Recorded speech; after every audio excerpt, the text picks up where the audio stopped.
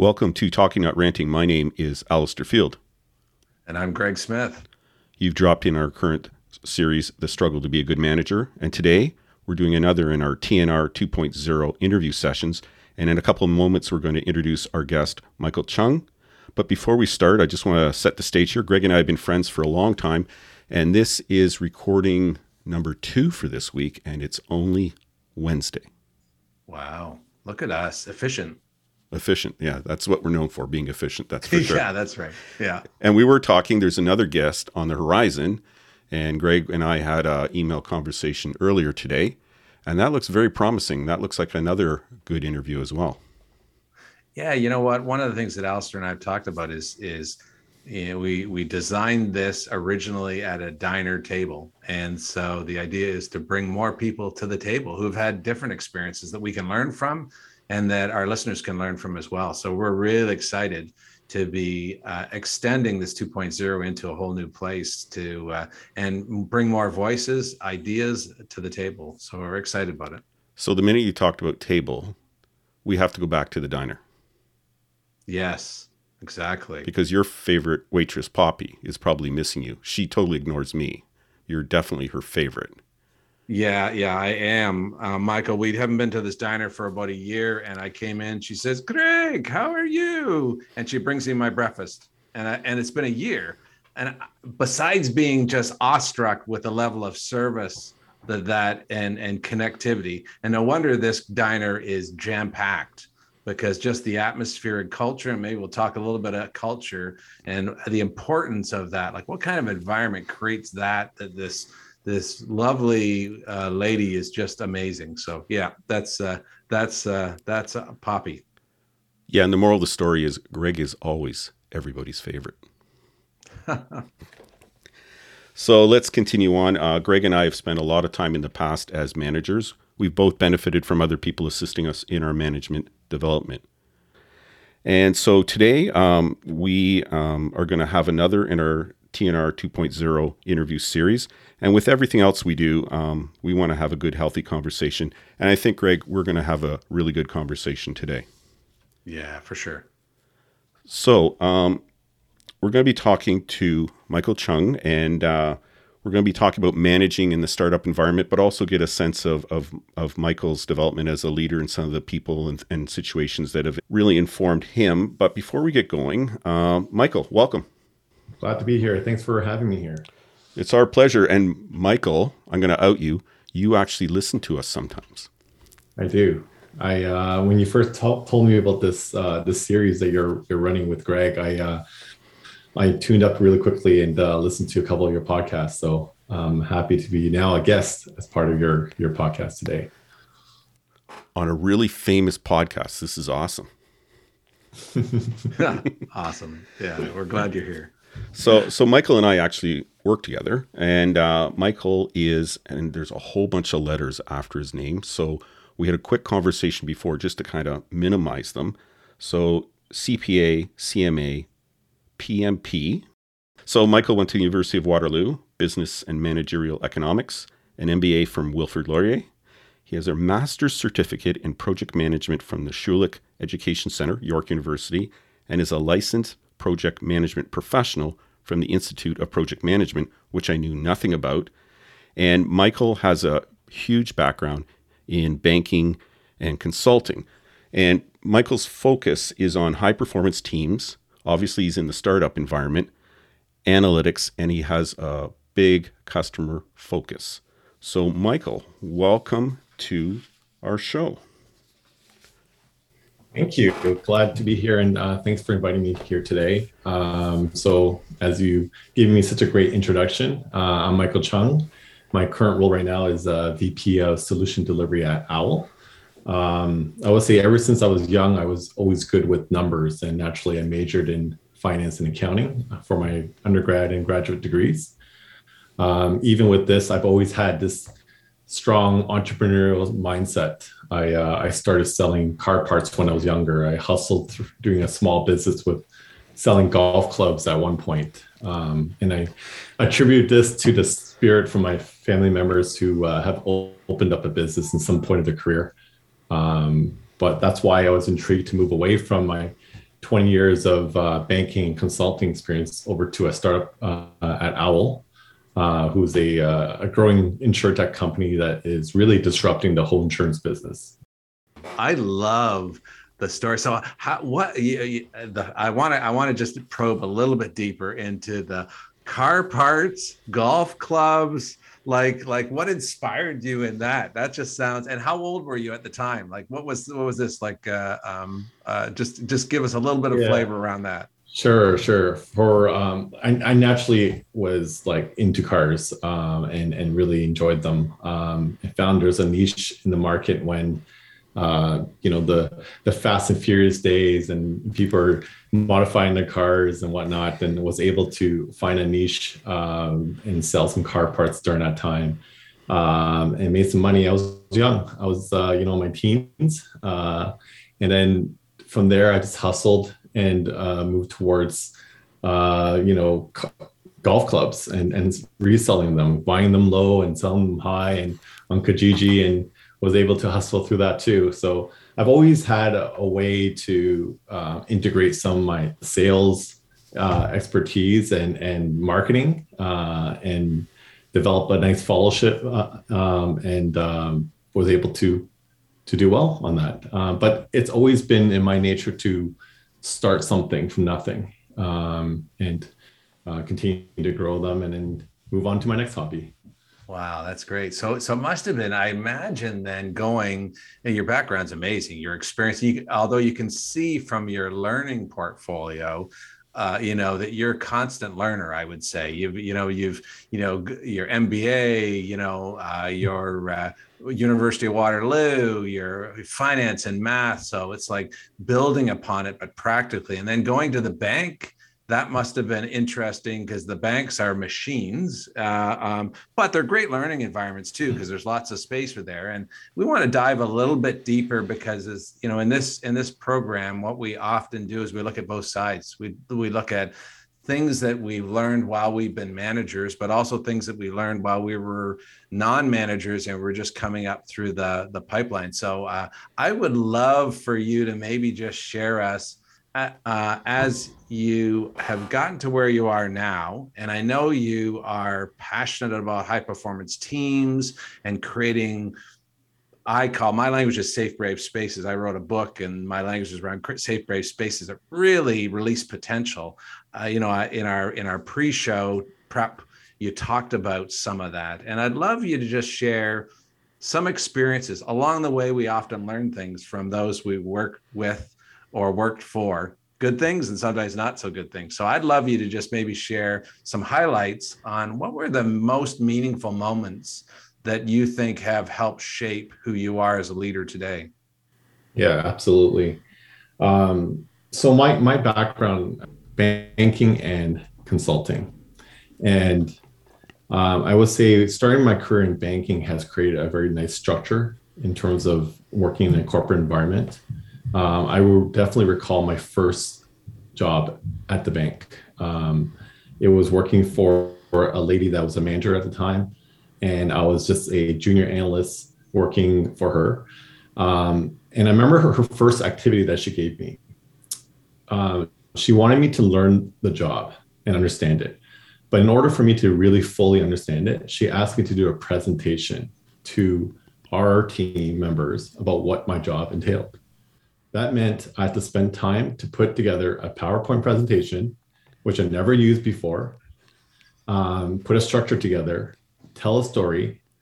And she said to me afterwards that if I didn't do that for you or didn't ask you to do that, you wouldn't fully understand what your role was with the company. And I think I remember that moment. I still have that presentation. I look back at it sometimes just to see what I did. And I reflect back at that moment, how important that was to create a foundation of knowing what you do, knowing what your role is within the company, and how you contribute to the larger initiative that you're working for. I think that really helped craft the person who I am today. And to your point, Greg, you mentioned I'm a serial learner. I always continue to learn. I've moved around from different companies, from banking to consulting. It's because I have an an appetite to continuously learn from different businesses, industries, companies, people that I work with. It has shaped me to who I am today.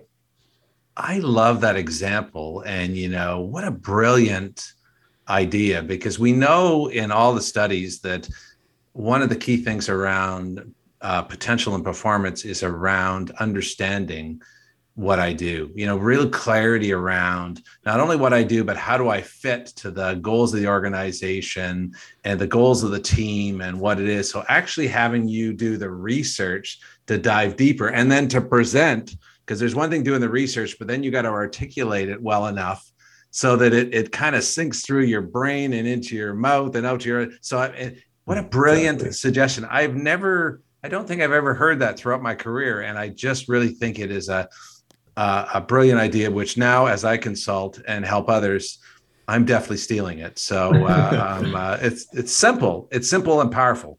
Right. Absolutely. And I've used it a couple of times as well in my career with other new people coming up.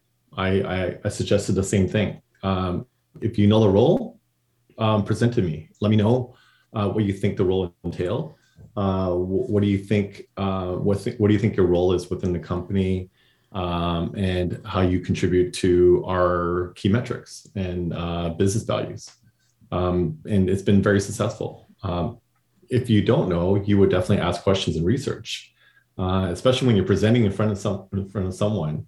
I'm sure that you've done your research and be able to explain what you've done, what you're presenting. Yeah, definitely. And that automatically encourages relationship building, because you're going to have to ask somebody, because often we have buddy systems where you set someone up. But if you have someone explore that, you're going to have to, who are the contacts to this? What do I need to do? And all that.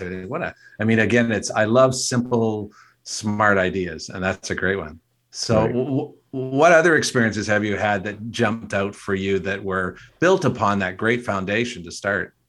Right. I think the other flip side to this is the whole sink or swim mentality. We see this often in other organizations, very prevalent in consulting, I would say. In consulting, you're going to have to figure things out very quickly. And I would tell you my experience on my third day at a major consulting company was flown out west to a new client that I've never worked with before, and was the lead consultant in a multi-million-dollar project, and figuring that out very quickly in terms of what your role is, what the project scope is, and key stakeholders are. That was really an eye-opener, but not without having experience with that in the past as well. You have to have the mentality of the sink or swim in other organizations in order to be successful in that role. And I will say that in many times in my career, there have been sink or swim situations where you're given a project that you feel like you have no business to do, and you have to figure it out. And that's researching. And this is pre-internet as well. This is speaking to real people that actually do the work, finding out, how to make the connections, and figuring out the answer. And it will take some time. You may not get it right, correct the first time, but you're able to build upon that. And I think that has really shaped my career as well, in terms of not being fearful to ask questions, not to be fearful of asking the dumb questions as well. Yeah. And how did, when you think of those experiences, what made them, because sink or swim can be scary, and it can be, not as impactful, and it can be helpful because it's interesting. So what are the things that you have learned that you would say as a leader now? Because I hear you saying that sink or swim is a great learning path. Right. But are there things around that you have learned that are important to help those individuals to be successful, even with a little bit of sink and swim stuff? Right. So knowing that I've been put into situations of a sink or swim, I do not do that to my people that I work with. I make sure that I've learned from those that given me those those opportunities or instances of learning, to really think about, reflect how to ensure that if I'm bringing someone up, I'm going to make sure that they're successful. As in, I'm going to give them all the tools and all the advice and all the guidance needed to become successful. I really believe that in order for you to become successful in your role, you have to really understand what you're doing, what your impact is to the overall department or area you're working for, and then how does that tie in with the company as well. So I think in those situations, I definitely don't wish upon anyone to do a sink or swim situation, especially early in your career. But I think for me, it has really developed me personally and changed the way that I lead my teams, and I learned from that. Yeah, I think that's so true. And, most of the data that is out there says the exact things that you said. What do people need? They need to have that clarity, that connection to not only what they do, what the team does, but that connection with how am I impacting the greater goal of the organization? Those are the three most important things with not only performance, but retention. So unfortunately, you got that through a bumpy, scar-filled way, maybe, but glad you got there. That's for sure. Absolutely, it was definitely challenging. As I developed my career through the 20 years of different roles, but I think I keep thinking back about the key players or key opportunities or key companies I worked for that helped me to become a leader today. And it's really around, I think, a couple of things. One is like mentoring is a key pivotal role of becoming successful. You have to find some key mentors that are going to help you develop your career further, be a sounding board. And I had several of those growing up, but I also had my immediate peer group friends as well who were growing up with me. And we were able to bounce ideas, share different experiences, and motivate each other to do well. The other component is having the access to a network, making connections to the right people. As I pivoted my business, my career in banking to consulting to sales, business development, I had to tap into some of my friends that are in those industries or in those roles to understand it further. I think those are really important things to know and to develop early in your career if you want to get into management. And if you're in a management role, I would say the key thing is really to empower your teams. How do you play an active role in developing them? Meaning empowering your teams, as in like you should all act as owners of the business, right? Mm-hmm. Treat it as your own. If you do that, you feel a huge sense of contribution and impact to your role, to your company, to your group and company. I love that. There's two or three things I want to just dig a little bit deeper on there. The one is just a comment. I have a friend who owns a fairly large recruitment firm, and this past year they grew. I think it was like 600%, crazy growth. Right. And they new business opportunities in that. And I asked him, and they're a Teal organization. I don't know if you've heard of Teal organization, but they're a self-managed, like a very interesting, they're moving towards Teal. But anyways, he said, I said, what's the one thing that made you be able to pivot and grow? And that he says, I have 375 CEOs working for me.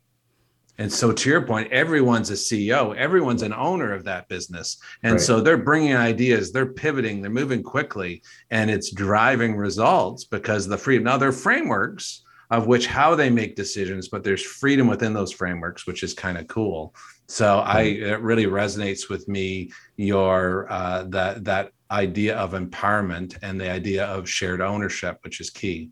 But right. I want to dive a little bit into, you mentioned mentorship, and I think mentorship is a powerful thing. And I got a sense that you found your mentors. And sometimes people sit and wait and say, well, I hope they assign me a mentor. Right. And sometimes that does happen in great organizations, but sometimes you got to go and find them. So what was your approach? Did you get assigned them? Did you find them, or both? Yeah, it's a good question. I found them. You're right. I definitely found the people that I aspired to be, or get to that level. And I reached out to them, and was able to connect with them on a personal level, and then slowly became a mentorship over the course of several years. A great mentor is someone that doesn't feel like you have an obligation to help. They're helping you. It's a two-way street as well. You're helping them, they're helping you. But it's finding those individuals that you connect with and you could trust, and being able to be very successful of just communicating what I want to become when I grow up, and understanding their journey as well. And they're able to make connections with other people that understand where I want to go to as well. So opening those doors, those networks I mentioned before. But definitely mentors have helped me understand how the world really works sometimes, right? It's not easy. And I definitely pay it forward now. I'm a mentor for many people growing up in their career. Even at my current role right now, I'm helping shape their career, understand where they want to aspire to, and support their decisions. And the key is to ensure that you have their back, and that support mechanism, I believe, empowers people to be very confident in their role, and therefore become very productive and make it a really fun place to work. I really like that, Michael. There's three things that are just kind of jumping out at me in this conversation so far. The mentorship thing is huge, and Greg and I have talked about this, our experience in the people that have mentored us, and sometimes it was very situational, sometimes it was a longer relationship type of thing. But how important and influential that was in my life for sure, and in my career. The other thing was the other two things. One was being dropped in the deep end and just let go. And I can think of a very cold night in February 1988, walking the beat by myself with basic training, but no real idea of what I was supposed to do in the job, and found myself face to face with somebody that was a career criminal. And it was fine. But when I asked for a car to come pick me up, everybody else realized that I was in the deep end. And 6 cars showed up to help me when really all I needed was a ride to the station, because this guy wasn't going to make it if I walked him back. And I like the idea of the PowerPoint. I don't want to do it, but I like the idea of someone else doing it. I think that's such a brilliant thing. And I'm just going to echo what Greg said. That I've never heard of that before, but that is really, really good. I've seen a version of it when somebody's applying for a job, but I've never actually seen somebody do it that has the job. So that's just wonderful. You're in the startup space. What advice would you give a leader or a manager in that space that's in there right now to help them navigate the startup space? Yeah, I would say anyone that is in a startup phase and managing people, I think the key thing is you have to learn how to pivot quickly. You have to learn that it's just one constant in a startup is change, and being adaptable to change. Helping your people to understand the change, getting their buy-in, developing some change agents within your team is really critical.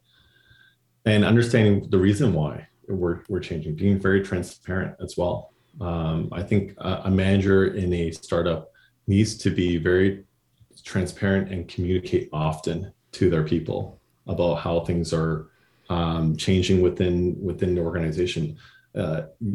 Alistair, you could attest to that. We've been working together for over a year, and you've seen the changes in our place today. Every couple months it changes.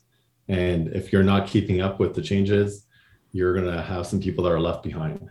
And the important thing is you're as good as your weakest link, and you want to make sure that everyone's brought up to the same level. and encourage everyone to be moving at the same speed. So I think, like I said, startup is it's a different environment altogether. It's really a combination of many years of different experiences that help me to manage a team this large. It's because I've been able to understand and pivot and develop my tool set of skills that shape me to who I am today, that make me think that I haven't seen anything. It doesn't allow me to think that I haven't seen anything before. I'm able to approach every single problem with some thought leadership on, and able to succeed in those roles. One of the things, there's a few things I've observed in this space in the time that you and I have worked together, is how flat the hierarchy is, how much conversation goes on so people understand the change. Not only that, but understand that change is necessary because we're in the startup phase. And I've also appreciated how senior management will, in a very humble way, come into conversations with team members and middle management and just have really, really good conversations, and how important those conversations actually are. And I just really appreciate, because of the startup phase, there really can't be this huge up and down type of hierarchy. People have to be able to talk to each other, and people have to feel comfortable talking to each other. And it's something that I've observed to a very positive way in my experience in the startup over this last year or so. So I really do appreciate that, and just how accessible everybody is, and everybody cares that everybody else is on the same page, and at the same time listening to suggestions and comments and questions by everybody. Right. And to your point, Alistair, like one of the things is around a deliberate approach around that flattening of the organization. It means that you could pick up the phone and call the CEO if you want to and have an idea. You don't necessarily have to go through the ranks in other organizations. The ideas that you bring forward is impactful to changing how we develop this company, and that's why ideas are welcome. Ideas are shared, and you could reach out to anyone in our company and be able to explain about your problem or have an idea, and we're able to solve it together. That's deliberate in a way that allows you, and I'm glad that you see that and reflected on this company. That's great. And what are the other key things that, you mentioned about communication being key? You mentioned about kind of creating that sense of ownership. In addition to having access to others, what are the other things that you've seen that have been really helpful to really tap into the, to the fullest self of folks that you've either implemented in your current organization or you've seen that inspires you to do more of? Because it is about kind of tapping into that fullest self of folks. Is there other things besides communication, a sense of ownership, or that you've found that have been really meaningful and helpful? I think the answer is pizza, Michael. Gourmet pizza. Feeding your people is always important. Right. I think one of the important things that we probably overlook is culture, right? What kind of environment we want to create, right? A culture is somewhere where you feel safe, where you feel like you're part of, quote unquote, a family.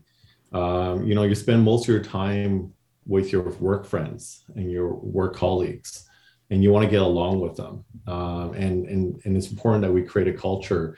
And that's the whole reason why, when I'm in this role here, I'm hiring people that are going to fit the culture of the team. And that's one of the key things I look for when I hire people is, do they fit our team? Do they fit our process and work and our growth of our company today? That's really important to understand because, as a startup grows from like a seed round, a Series A round to a Series B round to a Series C round, the company changes. And I hope that the culture doesn't change. The culture is ingrained in our DNA. But if you hire the wrong person or you bring someone outside in and it creates disruption, that could cause some chaos. And so at least my share, hiring the right person to fit the culture is really important. And I think Alistair can attest to all the people that have joined recently in our growing company have fit that same mold. And, I don't think you've seen anyone that's an outlier. No, all I know is every Monday there's new people. Yes. That's right. And for Al in particular, are there how would you describe the types of folks, if folks are listening is saying, I'd love to work for this organization, when you think of those core cultural elements that really make are you called owlers, or I'm not sure, but what is that? Because I do think you're that is a really important descriptor for sure. Right. I'm not too sure what we're internally called or externally called, but owler sounds like a pretty nice terminology for us. We're growing really quickly, and it's a really fast-paced environment. And the important part is that we want people to believe in the journey with us and help us build this journey, build this company. Every single person in our company is important. You all have a big contribution to our company. You may think you're small, but you make a big impact. And I mentioned before, owners of the company, feel like you're part of the owners of the company. Be part of it. You can make the best out of what your situation is. And it's very similar to your undergraduate degree. In 4 years, you could participate, be involved with the school, be involved with any programs you have interest in, and make the best of your education. Or you could play on the sidelines and watch it pass you. It's very similar to a startup. I really think that you want to be part of it. You want to be part of this journey. And it's obviously going to be a bumpy ride, but you learn from this ride and this journey, and that's how you succeed in building this company up. It's really the people that's going to help you drive that forward. And along that line, Michael, one of the things that I've noticed in the area that I work is that everybody is valued. They're told they're valued, they're treated that they're valued, and you can sense that in the group. And that seems to be really important in this space, that the people that are doing work are valued and that they know that. Yeah, absolutely. It's very pivotal that they understand that they're tremendously valued. And I mentioned before, like, we're all doing some part to grow this company. No one is alone and doing things on silos. It's really everyone's contributing to the larger prize. And we're trying to build this company to a status that most people say it's hard to get to. But we're trying to grow the company. We're trying to do the right things. There's going to be bumps in the road for sure. And hopefully people understand working for a unstructured environment that changes quickly based on business needs is somewhere they want to aspire to. I love that. And a couple of things that I was pulling out, because one of the things, Michael, we talk about is from the manager's perspective, but then we also talk about from the employer or the team member's perspective, and kind of what advice would you give to someone to be successful in a startup or successful in any organization? There's a couple of things you said that really resonated with me. You said one thing is this whole idea of it's almost like seize the moment. Where you're there, whether it's your undergrad education or a job experience, seize the moment and be a contributor, make a difference, be involved. And then you also said something around the idea around be willing to pivot and change and adapt and learn, because in a startup, those are important. So those are a couple things that I I bubbled up from your conversation. Are there other things that you would, if advice that you would give to folks that think, oh, cool, I want to work on a startup, and how can they be their best in the startup scenario? Yeah, the other thing I would say is like, depending on the size of the startup as well, you're wearing many hats. People are not playing just one role. You're playing, multiple or even like 4 or 5 different roles at one given time. In a small startup size, you're really trying to do everything you can to do everything. And so, the CEO may be the finance, the CFO as well, right? They're doing all the work there. And the CEO of a company may do a chief revenue officer type of role as well, or a sales role. You have to learn to be able to take on different responsibilities, but also know that when you're growing very quickly, learning how to start hiring the right people to help alleviate some of that stress and leverage. And so I would say that people that are growing up in a startup career, you're going to be taking on different roles, and you're able to, and with that comes opportunity. Allows you to do other things that you probably did not imagine that you'd be doing.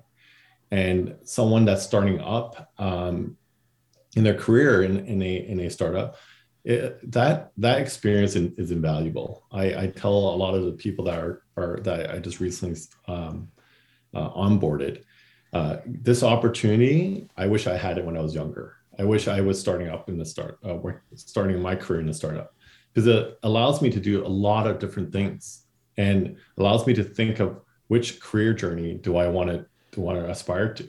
Do I want to go into finance? Do I want to go into operations? Do I want to go development? Do I want to be an engineer? There's many different paths in a company when you're in the startup mode, and I think that's really important to understand. It's very different from a banking structure or a consulting firm. Basically your role. You're being told this is your job, and you stick to those boundaries.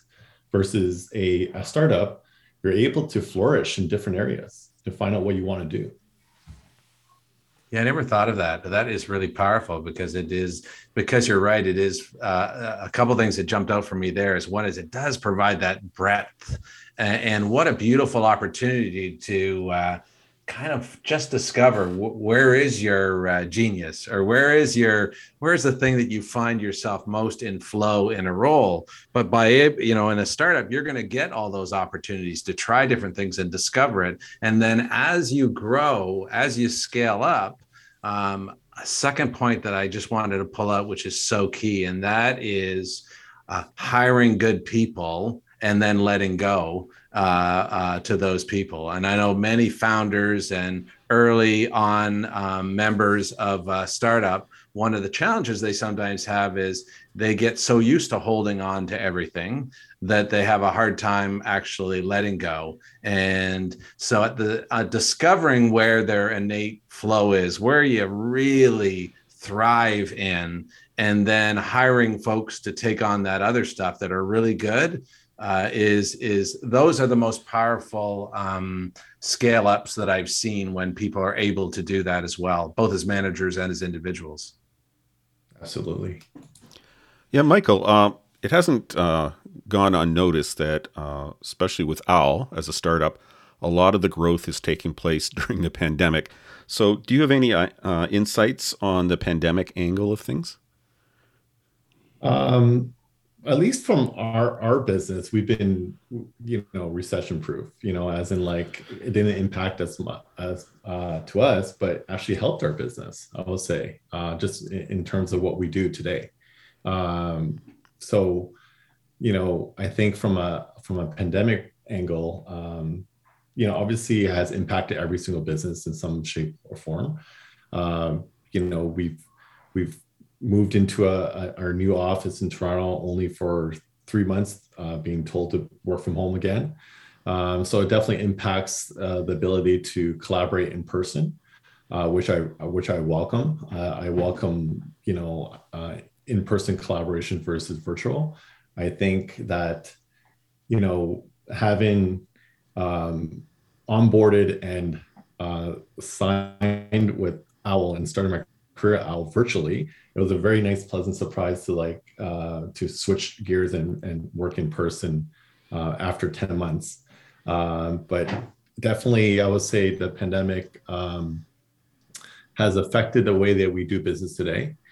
Has created an environment where we know that working virtually has its strengths and weaknesses, as in, we could get a lot more done, I will say, working from home versus in person, due to, commute times and trying to find a lunch and whatnot. Like, it's like you come down in 5 minutes, you're ready to work, and you could grab food from your kitchen. So it's much easier in that regards. But you can never replace, I believe, in-person collaborations and conversations, because that's how you problem solve quickly. Yeah, I gotta say that I have to admit I like the commute. It's like 4 steps. But I do echo what you say about collaboration. It is much easier and much fuller if we're sitting around a table or across from each other and talking things out. But it's an interesting model. Like, I've never worked from home really to any extent, and once you figure out and the conversations, you're talking on a Slack on a couple different channels and stuff. There are ways around it. It's interesting to see how quickly you adapt to those things. But I agree with you. I echo you that it's much better, especially if you're in that collaboration or problem solving phase, that it's much better to be face to face. But it's amazing how people adapt. Right. And the other thing I will say is that when you're in person, as you're discussing ideas, you can read body language, right?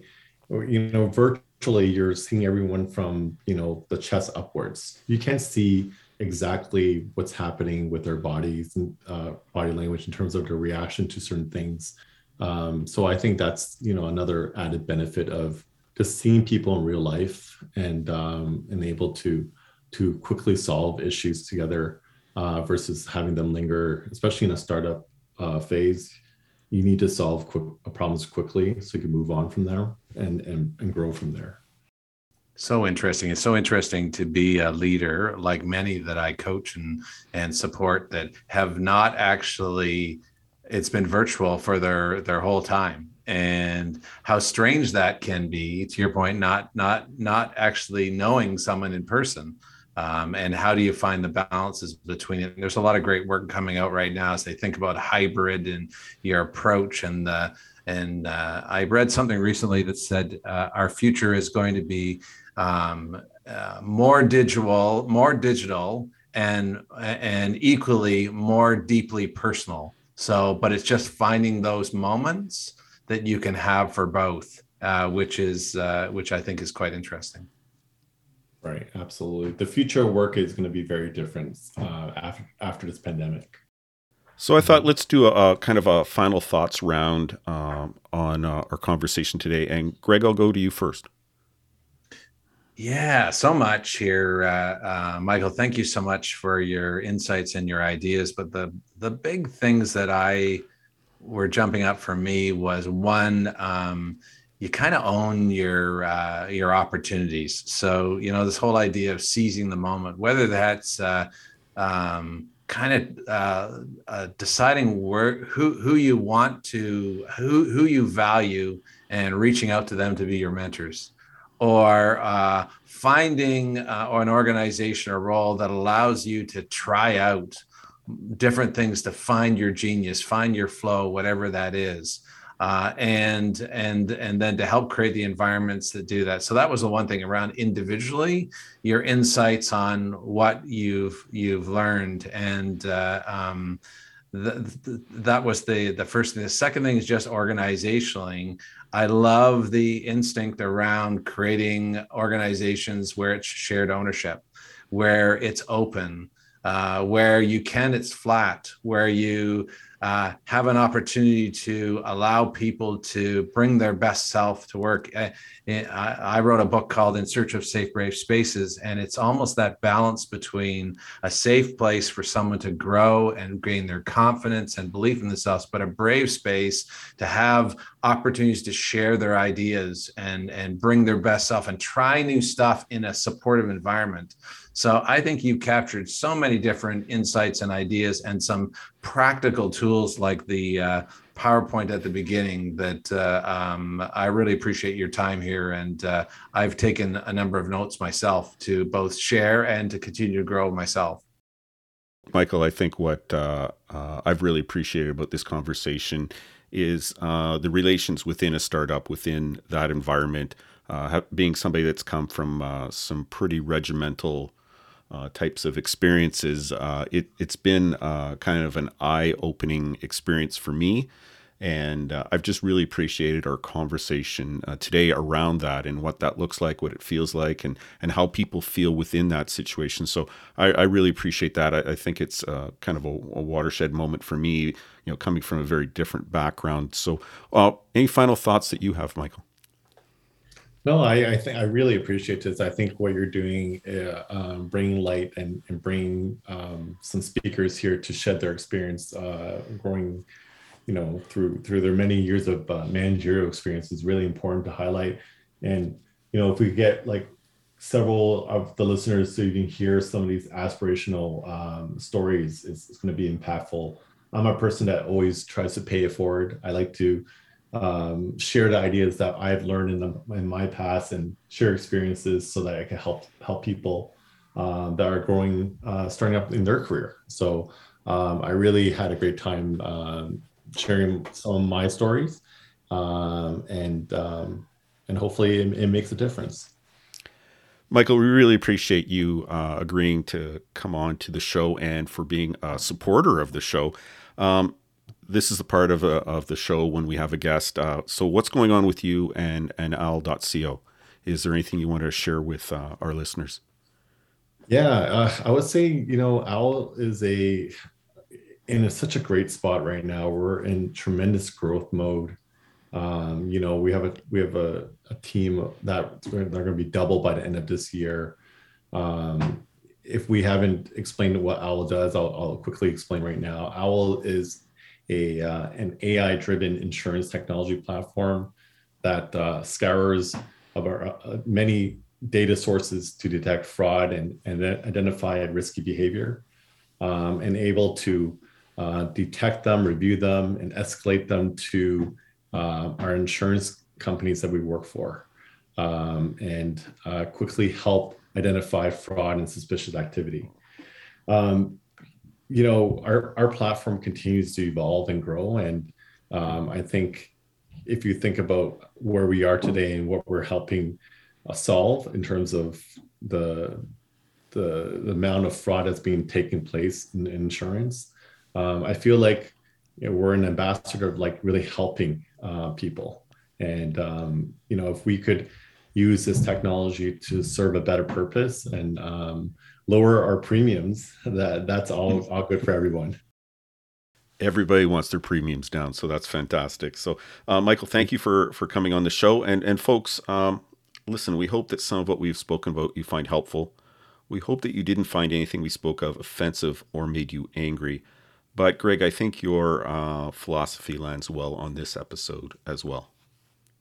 Yeah, we always end our episodes with a great insight that I learned from an early coach, and I try to create this in the environments that in my coaching environments as well, is that in my best experiences, they were ones, and best coaching experiences are ones in which that I felt a little churn, a little peeve, and a little bit of joy. So the churn and peeve is when, maybe you were discovered something that you weren't actually doing as well, or maybe you were called out on something that you knew and you have been trying to improve, but you had to do better. And that's good. And then joy is when you're actually making traction and you're moving forward. So as you listen to Michael and us today, if there's probably some things you said, oh man, yeah, I've I've done that. I've sink and swim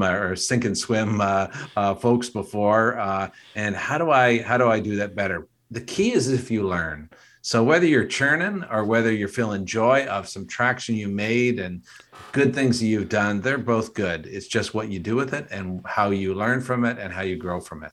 So we hope you got maybe a little bit of churn, and we hope you got a lot of joy from our episode today. And just to remind folks, the podcast is actually created to take you to both those places. So if that's the way you feel, then that's what we intended to do. It's all about learning. And Greg, I think we have to do a call out. Always good to do call outs. So I'm going to assume this place is in Texas. Otherwise, it just doesn't work for me. But Dallas, Texas, welcome to the club. Dallas, Texas, welcome to the club. It is made, actually, we've had a lot of our U.S. Families that are joining us on our podcast. We've had some global reach and certainly across Canada, but welcome, Dallas. Yeah, and just to let you know, Greg, I kind of took a look at the analytics last night, and the home team is really supporting us right now. We have a huge Oakville contingent moving up the numbers again. So for the home team, thank you very much for supporting us. We really appreciate it. So me walking around my neighborhood with Talking Not Ranting, listen to Talking Not Ranting sign is really, it's giving me exercise in our COVID lockdown, but it's also impacting the number of listeners. I just suspected you had T-shirts and you were dropping them off in people's houses, at people's houses or what, Right. Because I know most of your family's in Brantford, so that isn't helping us. So we obviously are very thankful to all the people that listen to us and support us. So remember, people, take the time with the people you work with. They're an important part of your job, your success, or your failure. Talk to you next time. Take care.